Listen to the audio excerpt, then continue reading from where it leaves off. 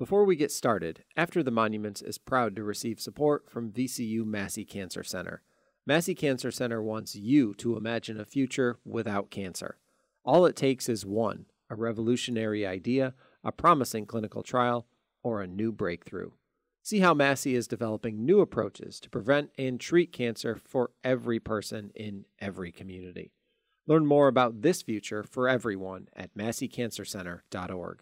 I'm Kelly Lemon. And I'm Michael Paul Williams. And welcome to the After the Monuments podcast, where we look at events and news about race in a historical context and see how, too often, history repeats itself. Hello, this is Michael Paul Williams, and welcome to After the Monuments, a podcast exploring race in America. Today we have two guests.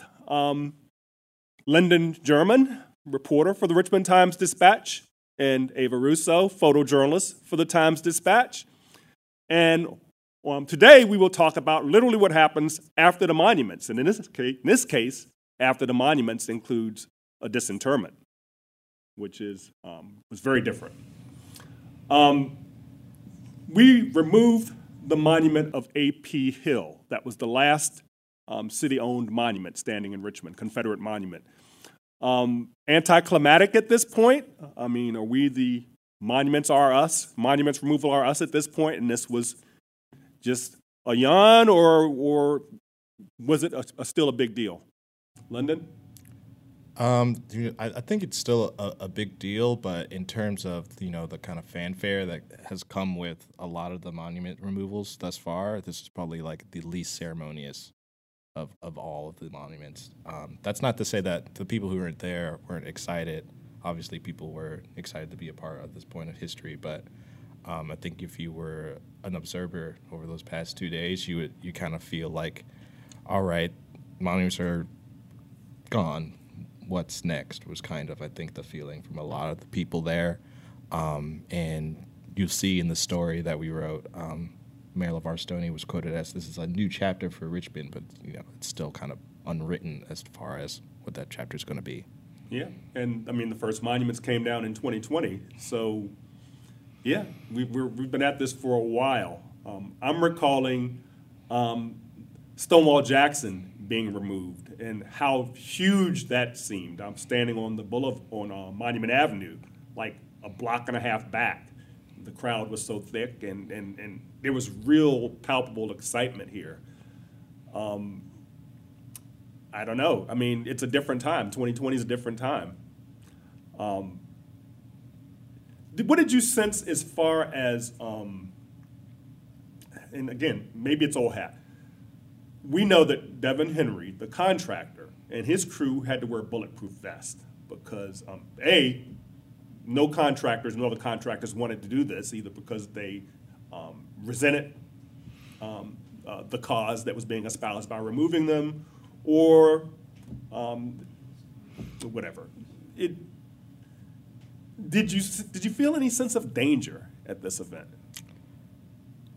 No, I don't think I felt any danger, not even on the second day during the quote-unquote argument that was happening between two folks that were, I guess, also observers. Talk to us about the argument. I think Ava, feel free to weigh in. Ava was the cameraman during that time. I think we both were trying to get angles, but I was just kind of like taking notes. So I think you probably have a better kind of recollection. I didn't feel in danger at all while we were there, and I did observe the argument that broke out. I knew, like, when the day started, because this was like a 4 or 5 hour endeavor, the whole day, the second day. Mm-hmm. The disinterment, the removal of A.P. Hill. Which we didn't know it was going to be that when we started. A little background. The Confederate General A.P. Hill, and this is what made this particular removal challenging and different, was buried beneath this statue, which was not on Monument Avenue in Richmond, but at an intersection of Laburnum and Hermitage.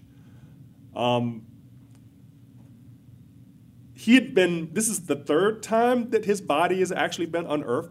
Mm-hmm. Poor gentleman. He had been buried in Chesterfield County moved to the famous Hollywood Cemetery here in Richmond, a burial ground for presidents and all sorts of Confederates. And then, for reasons I still cannot fathom, was unearthed and placed under this statue. So talk to us about, what was the argument about that you heard? Well, there were when I first got there, there were two gentlemen who were wearing leather vests that had Sons of the Confederate Veterans Mechanized Cavalry on the back. Yeah, there's your photo. And they spoke a little bit with, I think another interesting thing about this particular monument being dismantled was that a descendant of A.P. Hill was present for it. So it kind of added a tone of a different sort of gravity to the whole situation, I think. And he was not happy about this. He was not happy about us being there, Yes. Observers being there. And so he spoke with the two gentlemen with the vests. They were there for the duration.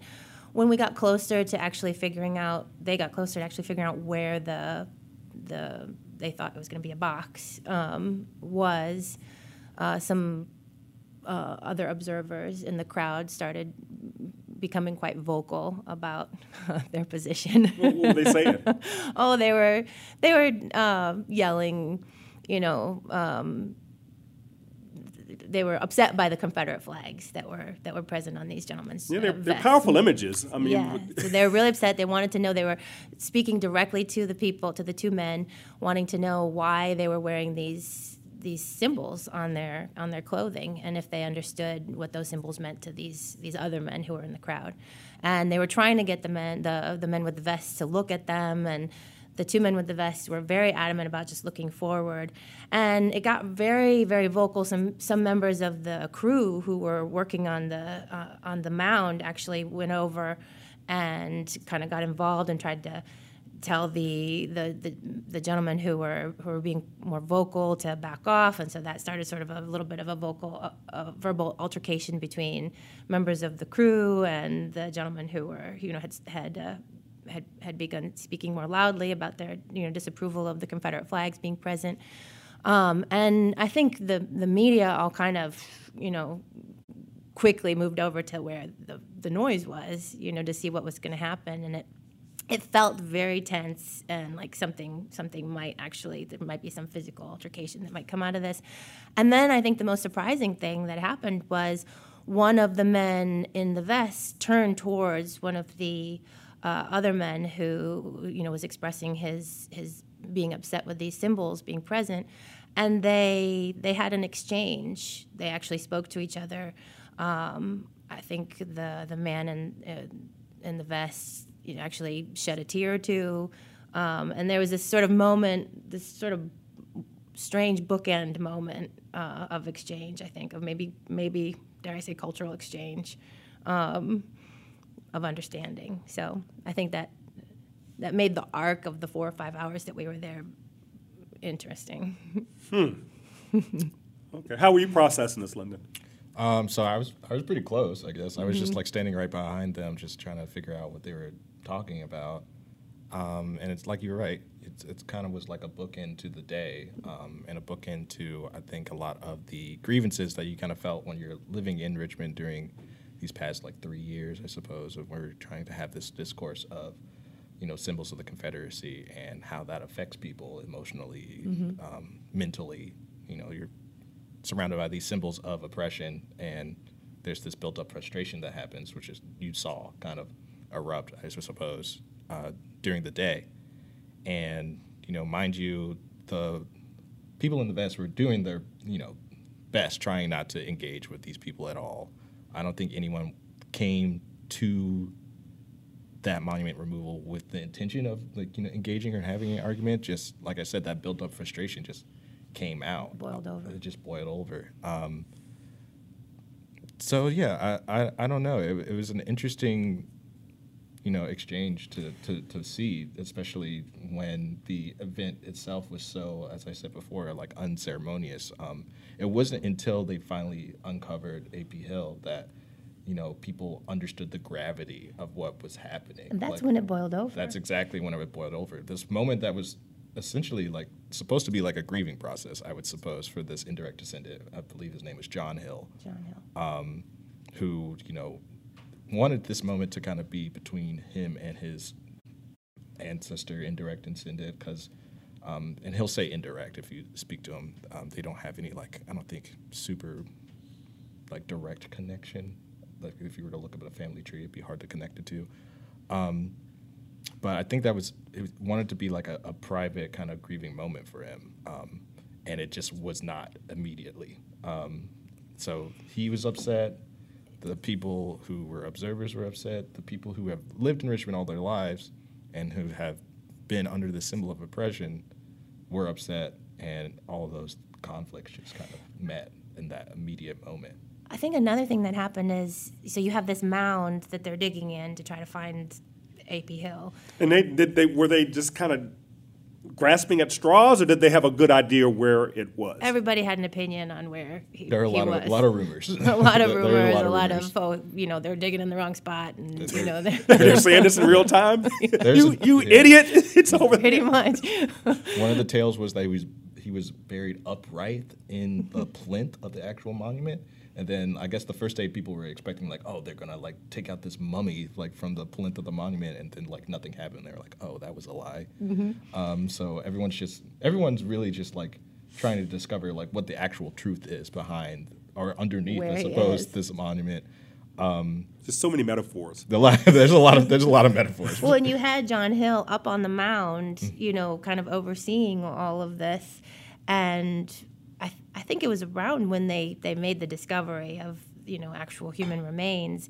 He was up there, and the people in the crowd, really were trying to engage him directly, and were vocal about, their disapproval of his ancestor, too. And so I think that heightened the tensions.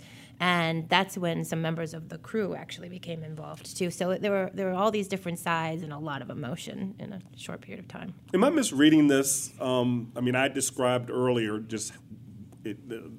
Stonewall Jackson seemed like a big event. It could have happened in a football stadium. Robert E. Lee, surprisingly, less so, but there was a vocal contingent out there. The crowd was not as large because of security concerns. This sounds very intimate. Am I misreading this? It sounds, it was intimate. It was more intimate, in my opinion. I covered Lee coming down, and there were probably 4 or 5 photographers covering the event, and big crowd. I wasn't here when Stonewall Jackson came down, but it was a big crowd for Lee, and I was, way back. My shot, my favorite shot of mine from that event was from, it's just crowd leading into basically the crane pulling the statue off.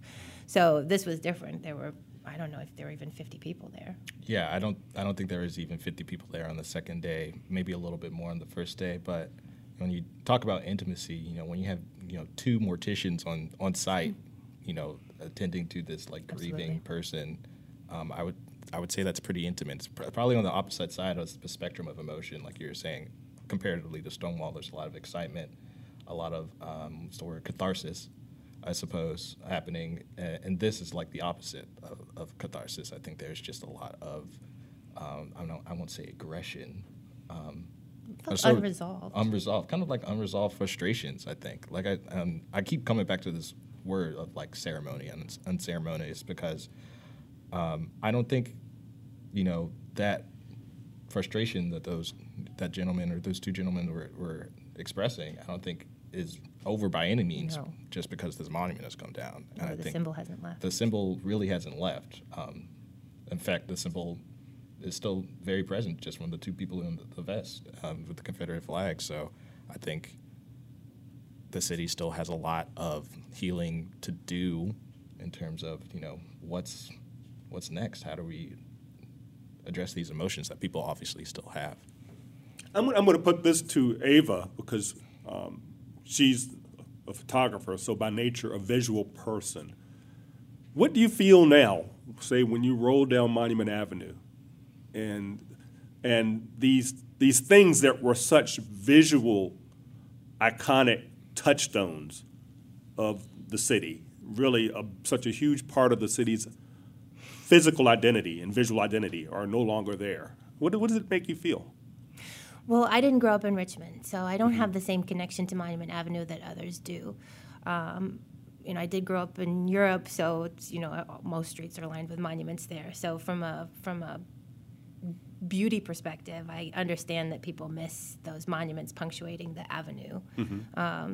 But I don't feel their absence when I ride down Monument Avenue because I understand the historical weight that they represented, and my personal family makeup makes that even more important. I think that they're gone is one of the reasons we moved back to Richmond. Your personal family makeup. My husband is Black American. My children are biracial, 2 biracial sons. So for me personally, seeing the monuments come down, seeing the response of the crowd, the protests that happened in 2020 represented a change that Richmond was undergoing that made me hopeful for this city, some reckoning, and made it more possible for us to envision moving back. It's maybe too personal, but. Lyndon, tell us about your background as someone who is a native of the Richmond area. You grew up in a suburb, Hanover County? Yeah, so I grew up in Mechanicsville. Yes. Kind of a place that wears its Confederate heritage on its sleeve, is it fair to say? That is, I think, fair to say, yeah. My mom grew up in Mechanicsville. My dad grew up in Richmond. My mom is a graduate of now Mechanicsville High School, previously Lee Davis High School. And routinely I would drive. Lee Davis, named for? The Confederate General Lee Davis. Robert E. Lee, Jefferson Davis. Yeah, Jefferson Davis. So, I'm well aware of the symbols and heritage that exist. I suppose the dialogues that exist between the people here in Virginia. But when you talk about Monument Avenue, routinely me and my mom, we drive down Monument Avenue. She works in the city. When I was a kid, I don't think there was any kind of what's the word I'm looking for. Interest, wonderment, any kind of direct ire towards what I was seeing as we were going down Monument Avenue. I don't think it sparked any kind of I didn't ask any questions. I was just like, oh, that thing that we drive by when we're going to Sweet Frog or something. I didn't represent any interest, but I guess after I graduated high school, attended VCU. You start to learn more and more about kind of the context of the place that you're living. You start to ask more and more questions. Start asking my mom, just like, was it you realize that you graduated from Lee Davis High School, right? And she's like, yeah, I'm just glad I got my degree and got out of there. And I was like, yeah, that's what I'm glad too. And I understood the dangers of going to school during that time and in that environment. And then come 2020, I'm here as an observer watching all these demonstrations happening, going to demonstrations myself, trying to figure out the conversations that are happening at that time. And these monuments appear again in my life, and just trying to understand, the context of, why these monuments exist. And I think that's when, I guess, even a teeny bit of ire, I suppose, you kind of understand why this is really upsetting for people and why there is so much joy in them seeing them removed.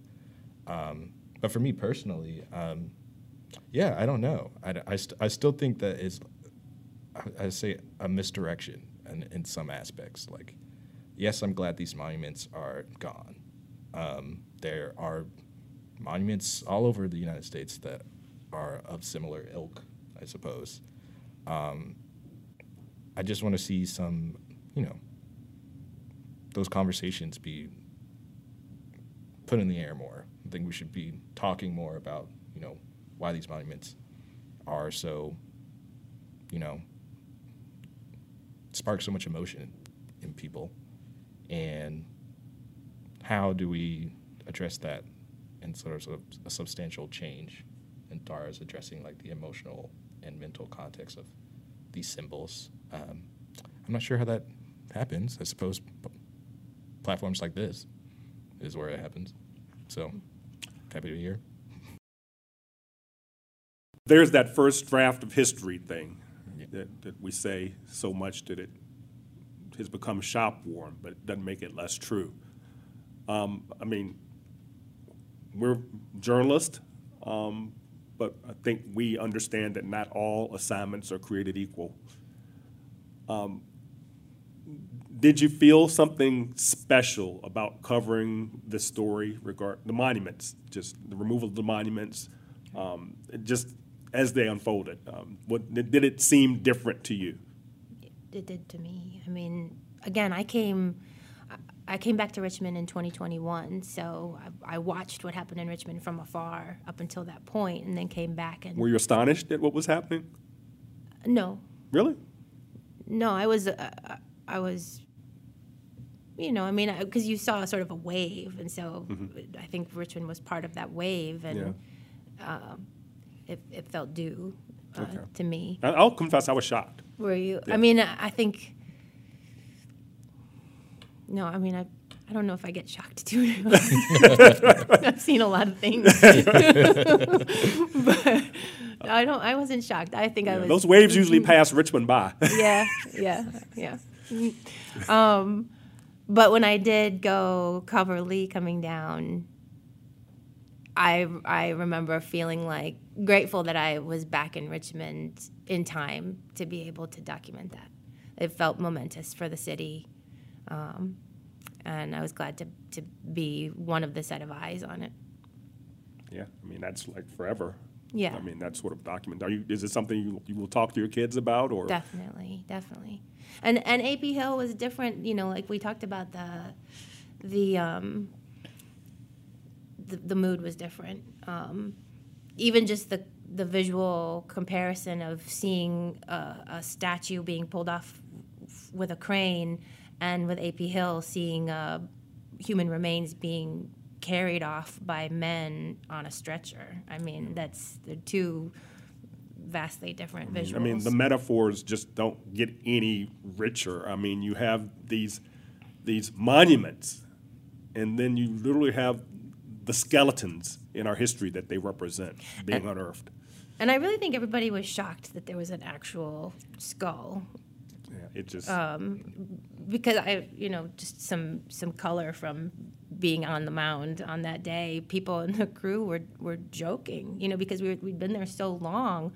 A couple of the guys, one in particular, was joking about how, I'm going to go home and get, my Halloween skeleton from storage and put it on the mound so we can have found something. And then, a couple hours later, he came up to me and he's like, "There's a skull." And I was like, "Oh, I thought he was joking again." He's like, "No," and he'd taken a picture. Were they shaken? I think they were. Yeah, I think he was like, he'd taken a picture and he blew it up with his fingers, and he was like, "Look, there's an actual skull here." And so I don't think anybody really expected that to be what they saw as soon as they opened that, what essentially was like a crypt. Yeah, I think from a reporting perspective, if you talk to, some of the other state reporters that were there, I think I guess the running kind of bet that people were expecting was like, oh, they're not going to find anything. Like, that's what I think was expected. So the fact that they did find something, everyone was taken aback immediately, and that's kind of when the seriousness kind of changed. It changed. Everything just changed in that moment. The tone changed. They brought out the tarp, covered it up real quick. And in reading that his casket had disintegrated at Hollywood Cemetery, and it just, I had an odd emotion. I felt a sense of outrage for him. Like, if there was a desecration, it took place then, as far as I was concerned. Why would you do this? It still makes no sense to me. Mm-hmm. He had a monument. Why did you need to desecrate him in that way back then? I thought it was just a curious idea to put him there in a very public place, so that when you have this disinterment, it's impossible for it to be private. It's in the middle of a busy intersection. So And they did a pretty good job at making it as private as they could. I mean, literally, as soon as the remains were found, and it took forever, but as soon as they figured out, at a certain point, they reached 2 huge slabs, and they were able to kind of peer in with a flashlight. And I think that's kind of when they realized they were onto it. Yeah. And within half an hour, they had kind of moved enough earth to get underneath those 2 slabs, and then they saw the skull, I believe, and covered it up with a tarp, so that nobody could have a visual except for the people directly on the mound. Wow. And then they brought in some trucks to kind of obscure the view from the bystanders who were outside the line. Media was told to get off the mound. John Hill was very adamant about no pictures, and then once they draped the flag over and had everything on the stretcher, and then we were able to take pictures again. So, what's the next chapter of this story? I don't know. I don't think a lot of people have any answers for that in my mind, and you talk about the moment too. That we're in Richmond, I think either shortly after this or shortly before this, we lost our 5th police chief in like 4 years, and if we go back to the demonstrations of 2020, a lot of what the demands were, or the conversations that we have, is like, hey, we need to talk about how we police people. We need to talk about our police department. And I read the headlines, and it seems like not a lot has changed. Not a lot has changed. People being tased and then having cardiac arrest out in Los Angeles, and we have a trial verdict here for a military correct yes officer who was abused by police and got really kind of an insulting pittance when he during the civil at a civil case.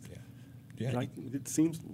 It's like, what happened back then and where are we now? It just seems like we're back to a certain kind of square one, or maybe is it square one, or it's no turning back? I mean, Well, I mean, let's talk about talking about the monuments again. I think, and you're talking specifically about Marcus Davis Peters Circle and this intersection where AP Hill is, right? Still fenced in. Still fenced.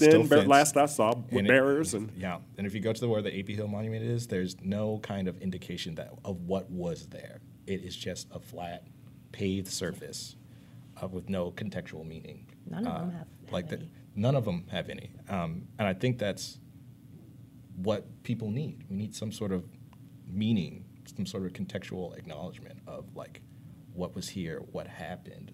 You can't just erase. You can't just erase. Take them down and then pretend they were never there. Exactly, and I think that's kind of where we are now. It's like we had this moment of kind of jubilance, and now we have nothing to kind of look back at that time or have any kind of contextual understanding.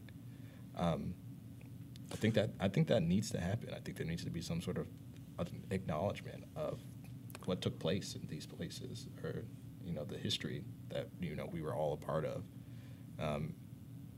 That being said, there also needs to be some sort of other tangible changes in terms of what people were really talking about at that time, which is like we need a change of policing, a change in behaviors to how we treat other people. We need a lot of things, and I truly do not have the answers to those things, but I'm happy to join in conversations with people who do. Ava? I mean, I agree. I think that, like I said, you can't just take them down and pretend nothing ever happened. The context is needed. You're talking about it, a full, honest recount of history would be, I think, a welcome thing. We're kind of at a moment where the opposite is happening in Virginia. I know. And in America, to be honest. It's very dangerous. And I think that the eyes of the country were on Richmond, have been on Richmond because of the monuments coming down. And I think that it's important, like you said, that those spaces have some type of marker, at least, explaining, what was there and then what has transpired, since 2020 and bringing them down. I think at the very least that there should be some type of, yes, contextualization of that. But then the conversation needs to go way beyond. Why do you think the Lee Circle is still cordoned off as it is?